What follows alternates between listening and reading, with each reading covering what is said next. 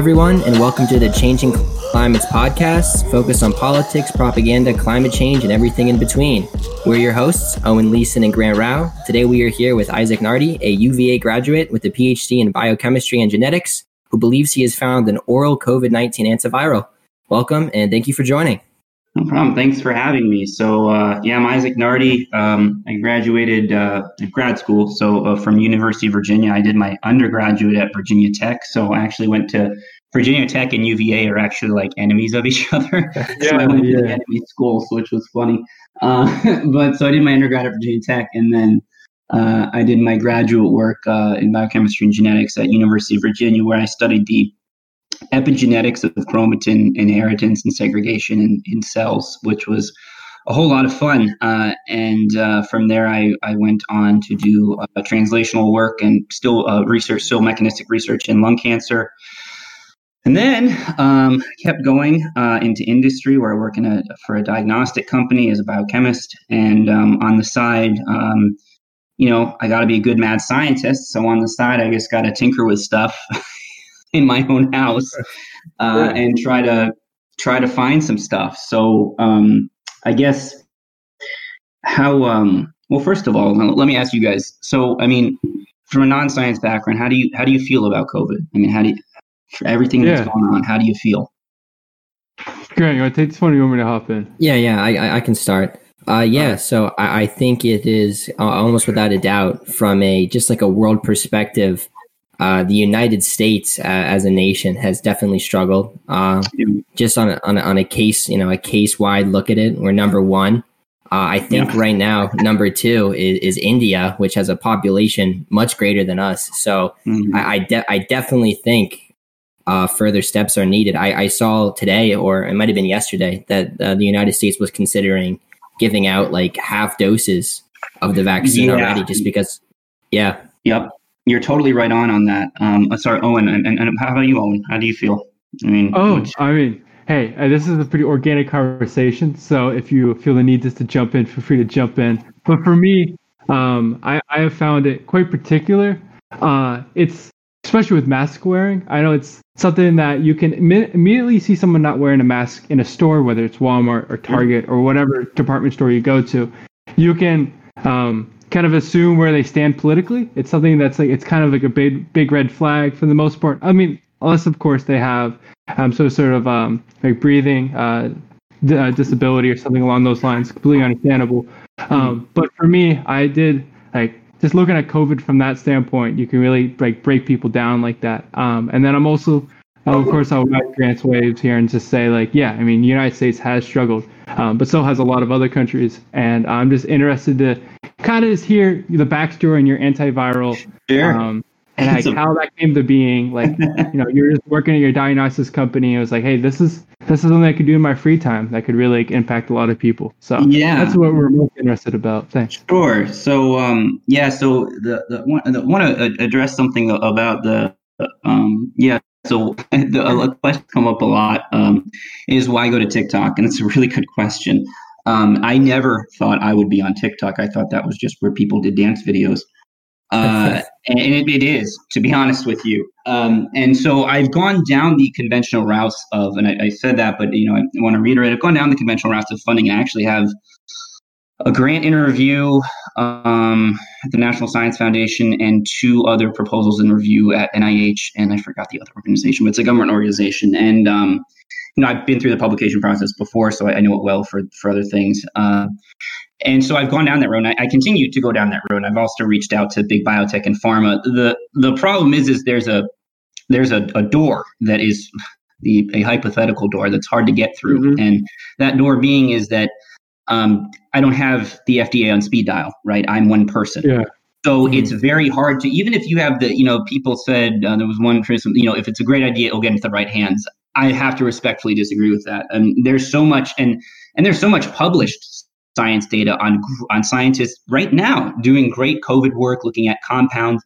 And there's a gap, there's a vacuum because nobody sees it. Except other scientists like me. I see it, I'm like, oh, that's really great. But there's a huge gap between what is going to get to the people and what is being researched.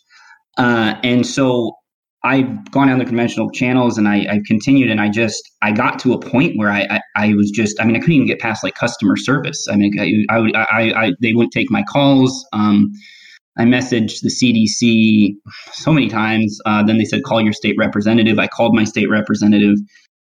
They said, I can't do any. They said, frankly, I can't do anything for you. Okay. So it came to a point where I said, okay, there is this system, and I respect the system. I get it.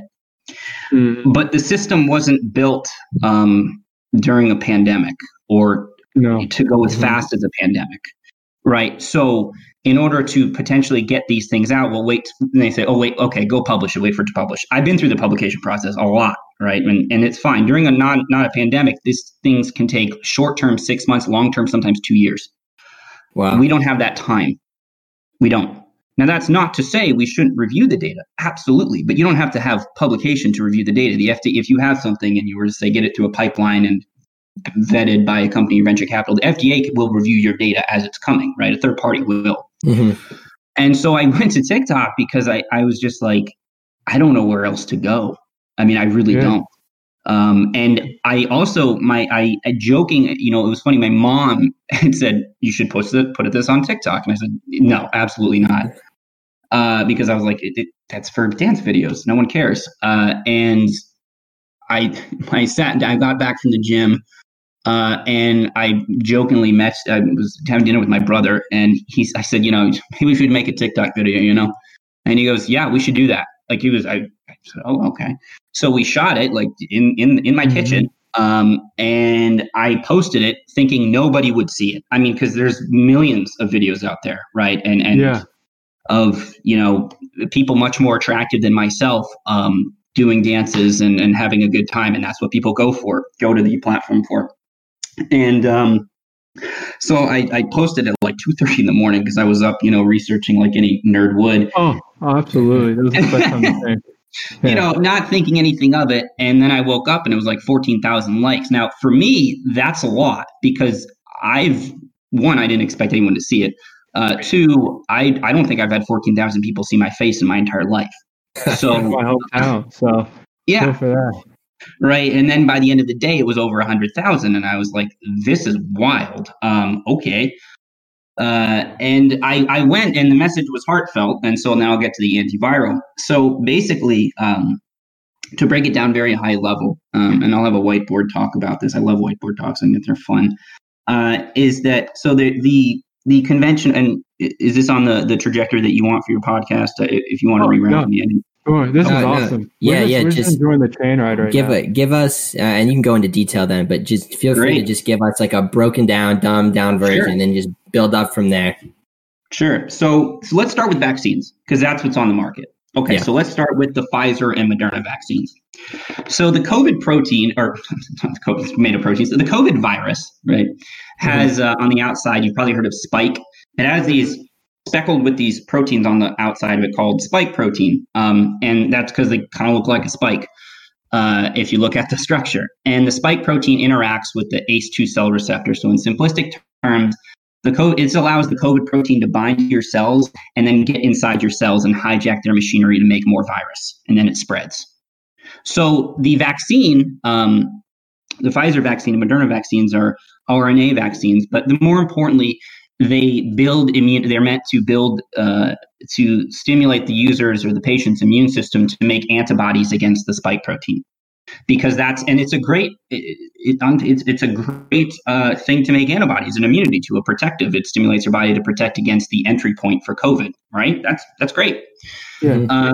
And so I am, by the way, I want to be very clear, I'm pro-vaccine. Absolutely. Yeah. As anyone should be. Absolutely. That being said, right, there's been problems. Rollout has been slower than we thought. We've dealt with long lines. Shipping has been cut in half for many states. It's a 2-dose vaccine. So the first dose gives you roughly 50% immunity. So it's a coin toss. It's that second dose that's going to boost you right to that 95. And so you deal with a lot of the science is great, but you deal with a lot of real world issues of, okay, now you have to have patient compliance. People come back twice. In a pandemic, when you're trying to get massive amounts all at once and there's lines and all this and there's the stability of the vaccine, that's a tall order, just logistically, right? Yeah, absolutely. Right. And so now they're going, okay, I think you said, okay, 1 dose, right? And they're saying that's good enough. I mean, it's good enough because it has to be. Or they don't want it to be. It's good enough because it has to be. The demand, I mean, to be clear, right, I think Project Warp Speed, they said the goal was 20 million vaccinations by the end of 2020. I don't even think we may have broken 3 million by now, maybe. I did. I know in PA, they're planning like 500,000. I think that's like what they're planning right now. I was reading a newspaper article about it. So it's horrendous. But right. So it's not that the science is bad. Their science is really good. It's just you're dealing with the real world where you need hundreds of millions of people vaccinated all at once. Mm-hmm.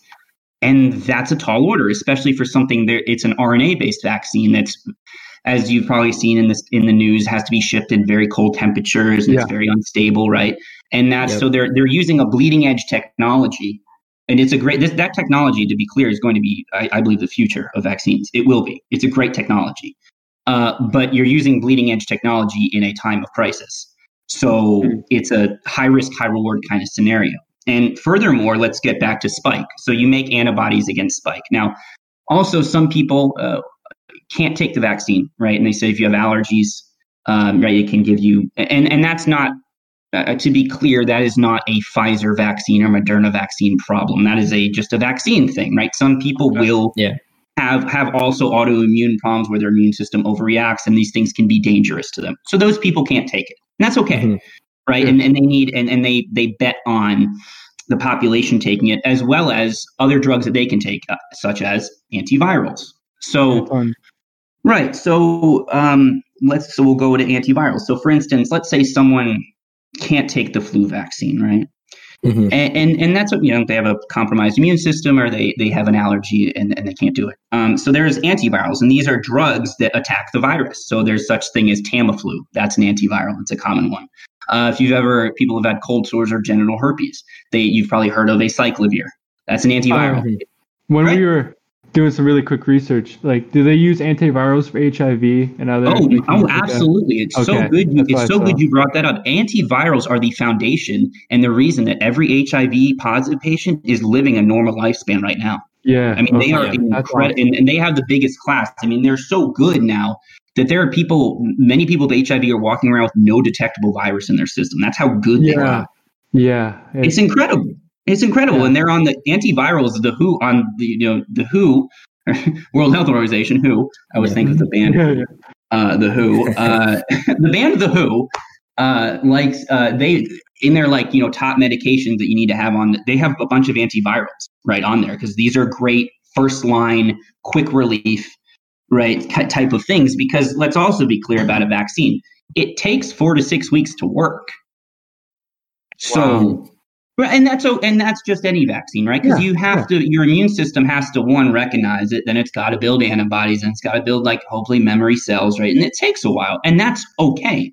And so this is where antivirals have a really great place, is because they can stave off that infection. They can bring the population back to baseline, and most antivirals are oral, which is even better because convenience, right? You can go pick these things up at your pharmacy, mass distribution, no temperature, anything like that, and you don't have to go to a hospital to get them, right? So they're a great shield, right? I believe antivirals should be used in conjunction with the vaccine to help it do its job so it can roll out properly. That's what I believe.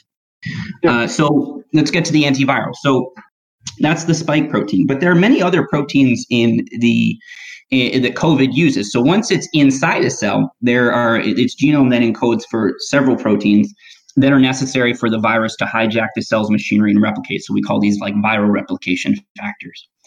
And so studies have shown that if you inhibit these proteins, the virus can't replicate.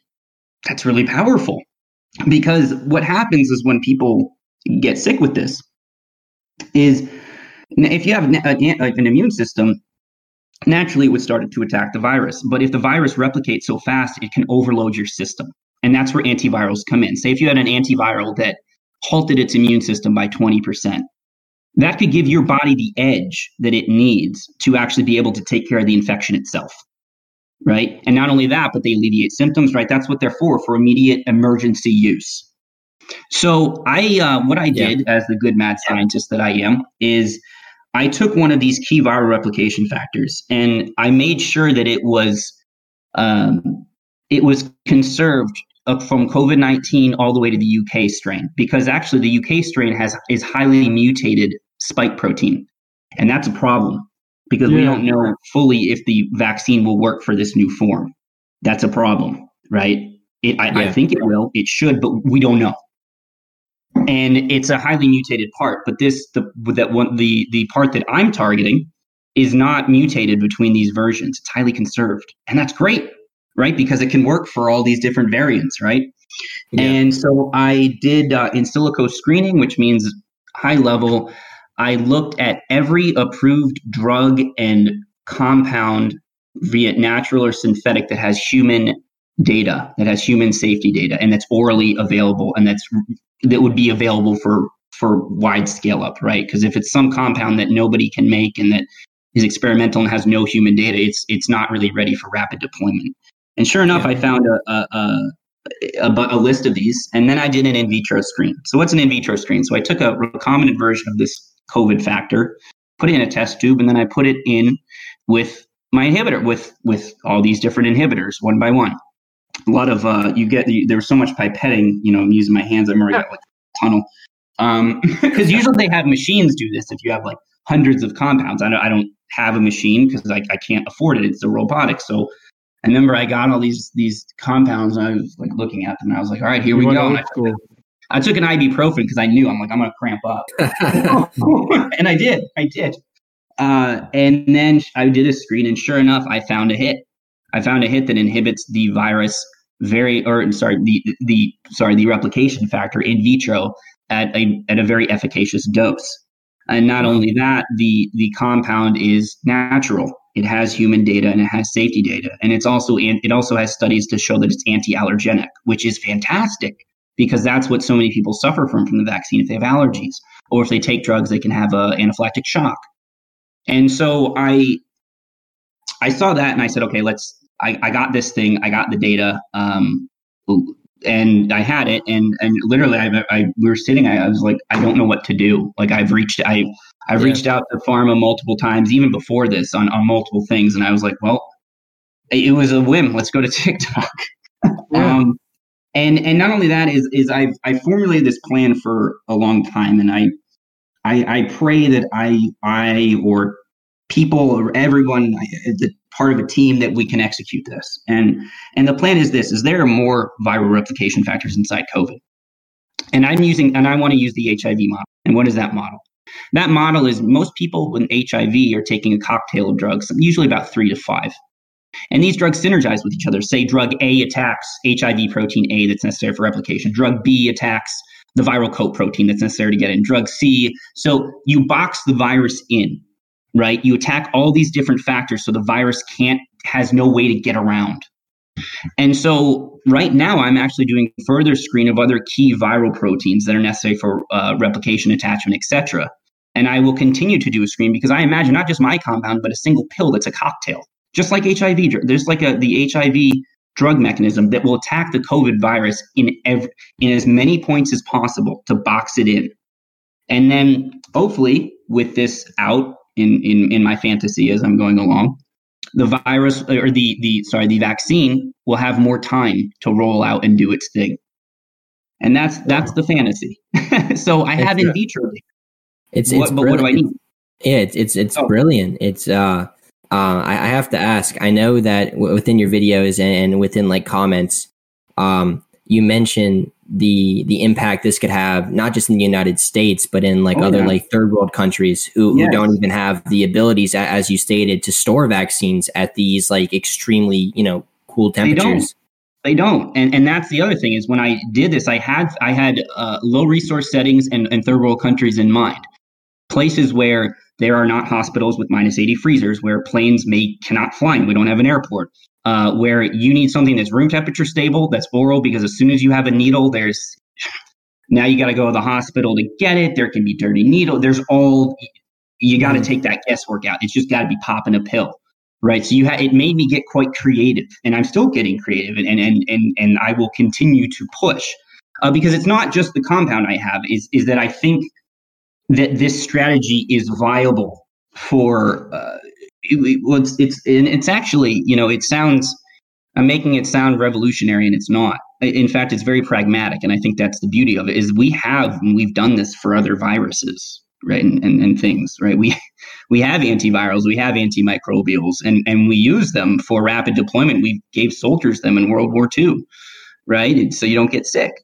So you have on-site assistance, and the third world countries, especially like India, like you mentioned, I mean, they don't have a weapon in this fight, and they need it because they're suffering a lot. We're very blessed in a first world country to have -80 freezers and hospitals readily available that are clean, that have proper needles and have proper sterile technique. But as you know, that's not the case in a lot of places. And I just believe, I'm pro-vaccine.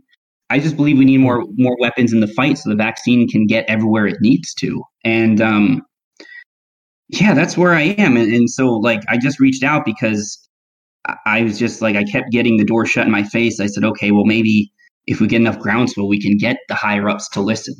I'm willing to work with pharma. I'm willing to go through those channels. I need support because I can't run a clinical trial. Those things cost tens of millions of dollars at lowest. And so here I am.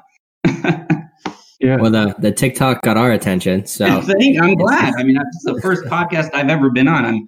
I'm quite honored because I'm quite the, when you probably saw me in the TikTok video, and it's, you saw me very, very serious, and, I'm trying to get a message in 59 seconds. And it's quite hard. And moreover, I come off as wooden because I'm quite shy about being on camera. I'm a shy guy. So I kind of went on and tried to, see what happened. And people, I got a lot of, was admonished, oh, these aren't the proper channels. But I'll tell you what, I've gotten more eyeballs in this, for better or for worse, than I have for any grant or paper I've ever written. Yeah, TikTok. Yeah, TikTok. Not that we're gonna dive into this much, but I find it quite particularly like awesome just to look at. I know it's like people use the adjective all the time, but if you're able to get your point across in less than 60 seconds or in 59 seconds, because of how TikTok works and how it rides its algorithm, that Grant, I love Grant. He's like one of my best friends. He is a stark like climate change. He likes learning about science, which is great, which is awesome. He's a hardcore vegan, and because of that, like your video probably popped up on his For You page, and hell yeah. TikTok is better than any media, any social media out there at finding the people that will listen to you, for better or for worse. For your page, that's phenomenal, right? Like for a page that is factual, for a page that is experience in science, experience within an actual lab at a diagnosis company, and with an individual who's trying to create a genetic prison for COVID-19. Couldn't put it better. Absolutely, yeah, genetic prison. It's a great analogy. Yeah, and for me, over the last semester, I learned about Yemen in one of my history classes. It was the history of the modern Middle East, and it was a class that everyone probably at some point takes in college or just whatever. But I learned about Yemen on a personal level, and I didn't realize how badly COVID-19 wasn't just affecting like the average individual in those countries, but the healthcare workers in those countries, and that's why I find your antiviral like absolutely necessary. Because in Yemen alone, 3 of the top not just genetic, but medical professionals within Yemen have died. They're head of their healthcare system in Yemen, which they've been in a civil war for over like 2,000 days. But like that's where like easily accessible pills or some sort of antiviral for these like small countries that don't have any sort of healthcare system, where it's hard just to get the food to people. That's where we need extremely easy cures, not just cures, but just like antidotes, and just to be able to fight off this like superly transmittable disease. Exactly. And that's, it's completely necessary. Like a syringe is awesome, but like that could transmit like HIV, which is something we were just talking about, and that it could transmit anything with any blood-to-blood contact disease, and that just creates a multitude of issues. It does. And you have to have people that know how to give the thing. And exactly. Sometimes there's not hospital staff there. And we're having that problem with like actual professional vacciners in this country too, because all the medical professionals, as you probably know, are busy helping the people in the hospital. Oh yeah. And my grandfather, I was home for a couple of days over Christmas break, and he pointed out that you can make like $50 per hour if you take the time to be trained on how to become a vacciner right now. Which I was like, wow. Obviously, I'm not great with needles, so I'm not the person to do that, but I'm fine with getting a vaccine. But like we're in the United States of America, like clearly a developed nation. We don't have the people that can give vaccines. How are we expecting, Yemen, India, Sudan, any of these countries that are in dire straits? Not even as much. Like India is a whole nother thing that Grant knows a lot more about. But we need an easily accessible pill for these countries, and that's why I find not just Europe, but any antiviral. Quitely needed. Like it's a desperate situation in those countries. On that American note, to hop back over. Speaking of like the super kind of politicized environment that we're in right now, do you think that your antiviral may be easier for people to come around to taking? Because, like you said, the beauty of it is kind of that. I don't want to say like simple, because obviously, I mean, this is like wonderful what you've done, but do you think the fact that it kind of is, already widely available, it can be out, it can be, science shows that it is, very safe. Do you think that will play better into people accepting it over a vaccine? I do hope so. And that's part of the reason why I went to already approved drugs, and it's a pill, it's a compound, so it's not a vaccine. There are people, for better or for worse, that are scared of vaccines, and that's a whole other issue. But you're right. It's a very good point, is that people are much more likely to pop. I mean, in America, we have a huge, health complex. People pick up medications all the time. And people are much more likely to take a drug that they know or have heard of and that doesn't have vaccine in it, because that scares some people. For better or for worse, it does. Right. Because and it's a great point you bring up, is that you need, at the end of the day, whether you agree with them or not, you need patient compliance. Because if people don't do it, whether, you can try to bonk them on the head, through social media, but if they don't do it, they don't come to the hospital, they don't come. And that's a problem. And so the pill, I'm hoping that this cocktail I envision, I'm hoping it would be a little more palatable to people, especially because it would be compounds or drugs that they would know. And they say, okay, well, oh yeah, I know that one. That's off the shelf. Sure. Let's give that a try. Oh, it's a pill, it's not a shot. Oh, that's cool. Right. I mean, needle phobia is a thing.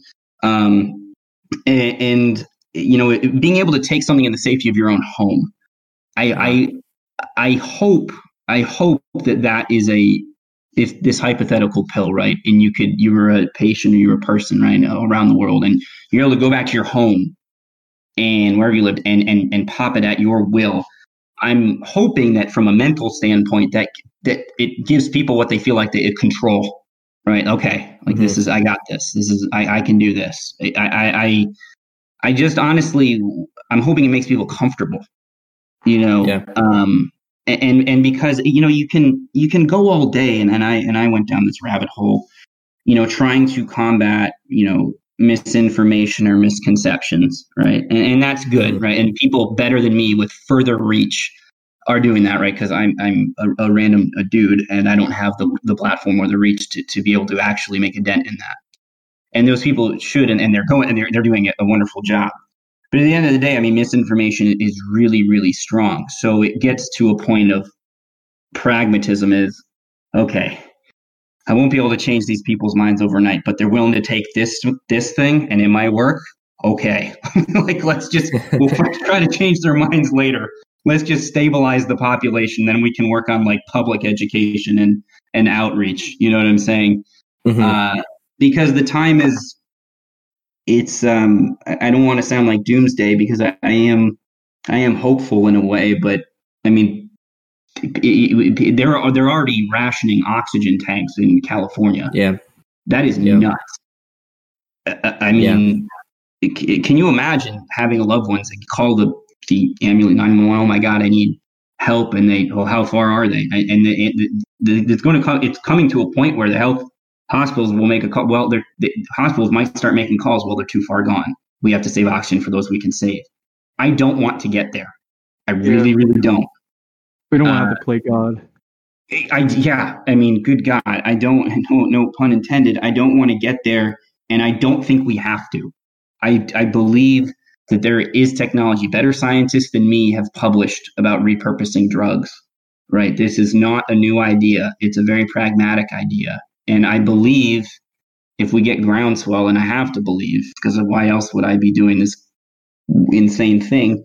I have to believe that if we get enough groundswell, we can make this work, because I think that, say, the government will listen or Big Pharma will listen. I just don't even think they hear us right now, because they're insulated. I mean, these are billions and billions of dollars companies. Why would they ever watch a TikTok or listen to let's be honest, we're, and I say this, I mean, we're common people, right? We're just regular people. These companies are in the clouds. I mean, can you imagine having the amount of money that they have? I mean, you get insulated to a point. So my only solution somehow is to uninsulate them so that they can hear us. But as to how that can be done, oh man, you guys got me. I'm looking for ideas.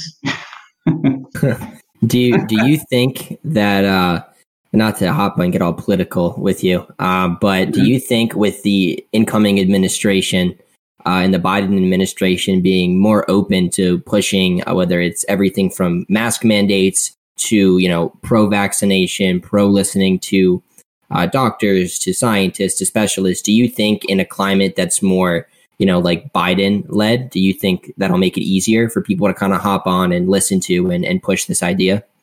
I do hope so. That's the hope. I really do. I do hope so. What's going on at the Capitol right now, it's sad. I don't. Yeah. No matter what side of the aisle on, I don't want people to get hurt. I really don't. We've had enough of that. The issue that you're describing isn't necessarily even partisan. It's not meant to be. It's really not meant to be.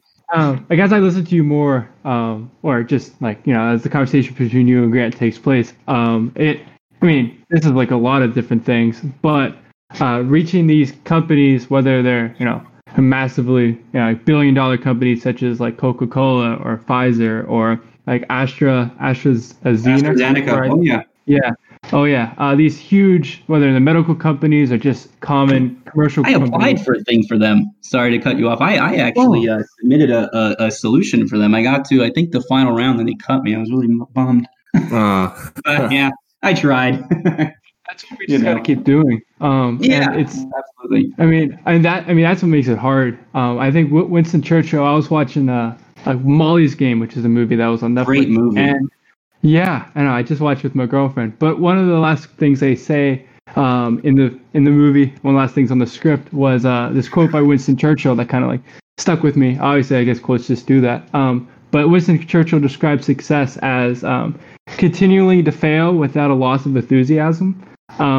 And like that's something that we, like, not necessarily we, but individuals like, you that have the education, that have the experience, but Grant and I, people who have, like, hopefully as this podcast grows or through TikTok or whatever, or just talking to people on the streets, we have our own platforms. It's just reaching out to people and telling them that there's, not just a vaccine, there's also an antiviral, or not for us to take, but like there's other routes here to fight COVID-19 other than just the vaccine.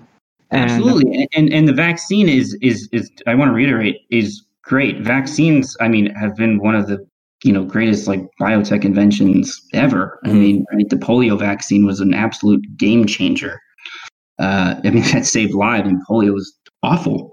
And the vaccine basically wiped it out, and that's incredible. I think that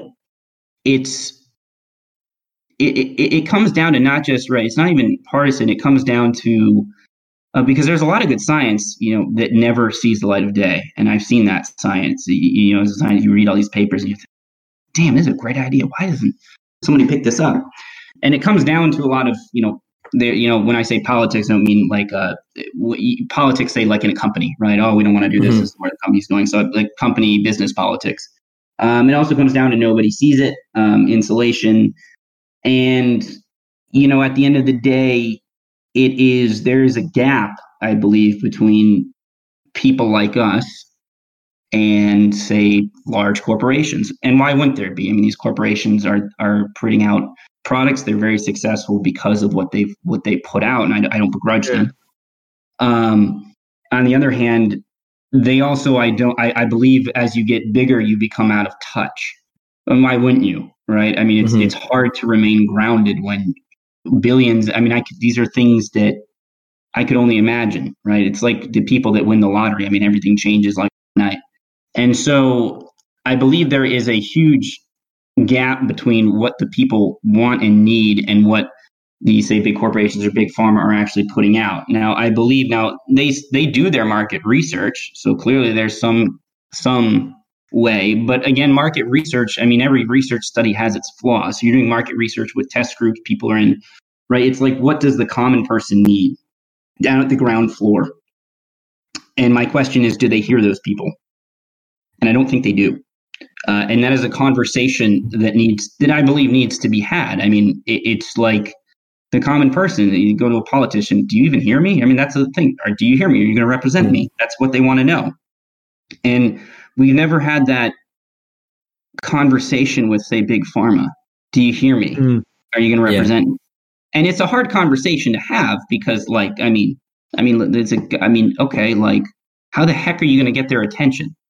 I don't have because they don't have like any sort of obligation to listen to us. Like, it's not. They don't, right? It's not like a politician who, like, we as his or her constituents, like, we voted them up onto that platform. But whether it's Johnson & Johnson or any of these companies, like, we're just consumers. Like, they produce what we need, but not all that we need, and that's exactly a lot of power. And not to cut you off, Lisa, but even when it comes to, like, your typical politician that people are electing, you still run into the issue of, are these people, even hearing me, and we elected them? I'll speak on the environmental side because that's what I read a lot about.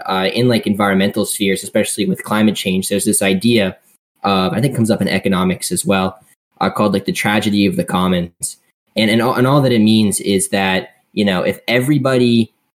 People often think that little things, like people doing little things, doesn't add up or have an impact. So in terms of, like, climate change, when people make the statement that, it's just one plastic bottle, what does it matter? It's just one straw, it's just one bag, or it's already in the store. If I buy it this one time, it doesn't matter. And that adds up. And I think not in a negative way, but actually in a positive way. If I don't think people realize, if every person, got a hold of this or started spreading this idea or whatever the idea is, I feel like people often don't realize because they don't see the direct, impact of their voice or their actions. But if people talk about something enough, it often can reach the top people. It can have that voice. The issue is just getting people to realize, talking about this type of thing, even just bringing it up with a friend can really have a lasting impact. Yeah, no, you're totally right. Some of what I believe some of the best ideas I've had came from talking to just other people. Like, hey, what about this, Isaac? Oh, that's a really good idea. I should, like, go down that route. And that's how some of my best science has ever been done. In fact, getting onto COVID for looking for compounds that are available, that idea was spitballed to me just when I was, like, shooting the shit with a friend. And he was like, wow.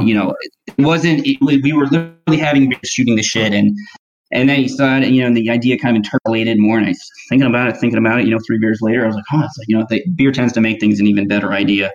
And 3 more beers later seemed like a great idea. And so that morning, that night or that early morning, I started ordering equipment while I was in a very buzzed state. And it came a week later, and I go, well, I guess now that it's here, I better use it. And so that's how it happened. And I completely agree. Right. Yes. I mean, and I get why people are beaten down, because it's like, well, nobody listened to me. So it's like people are frustrated. Heck, I'm frustrated. It's like you want to get back to your life, and you want some sense of normalcy. So they don't think they can make a difference. And when that happens, apathy sets in, and apathy is very dangerous, not only for the group, but for the individual, because apathy, if you don't have a purpose, you start to lose your will to do stuff. And that's not good. You want people getting up, doing stuff. You know what I tell all my relatives is I'm like, have you walked outside today? Go outside, right? Just walk around, see the trees. You don't want people just sitting.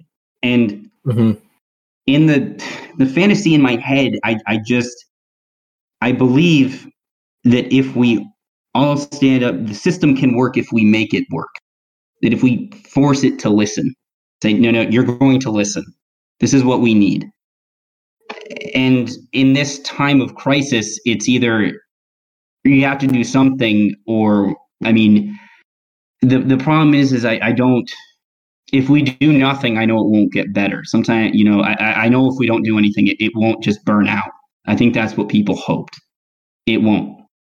Yeah, and I think people are just to play on what you said. I think people are largely kind of done just sitting around. So I think if you could spread the message and spread the word, like, you know, start talking about this, get this out. Let's get this to the higher ups. People might, you know, it might give them something to kind of keep them going. I'm hoping it gives them something to fight for. I mean, it's what gives me something to fight for. As cliche as it sounds, I mean, you end up getting apathetic when you're like, man, I've been in my house for like 4 days straight.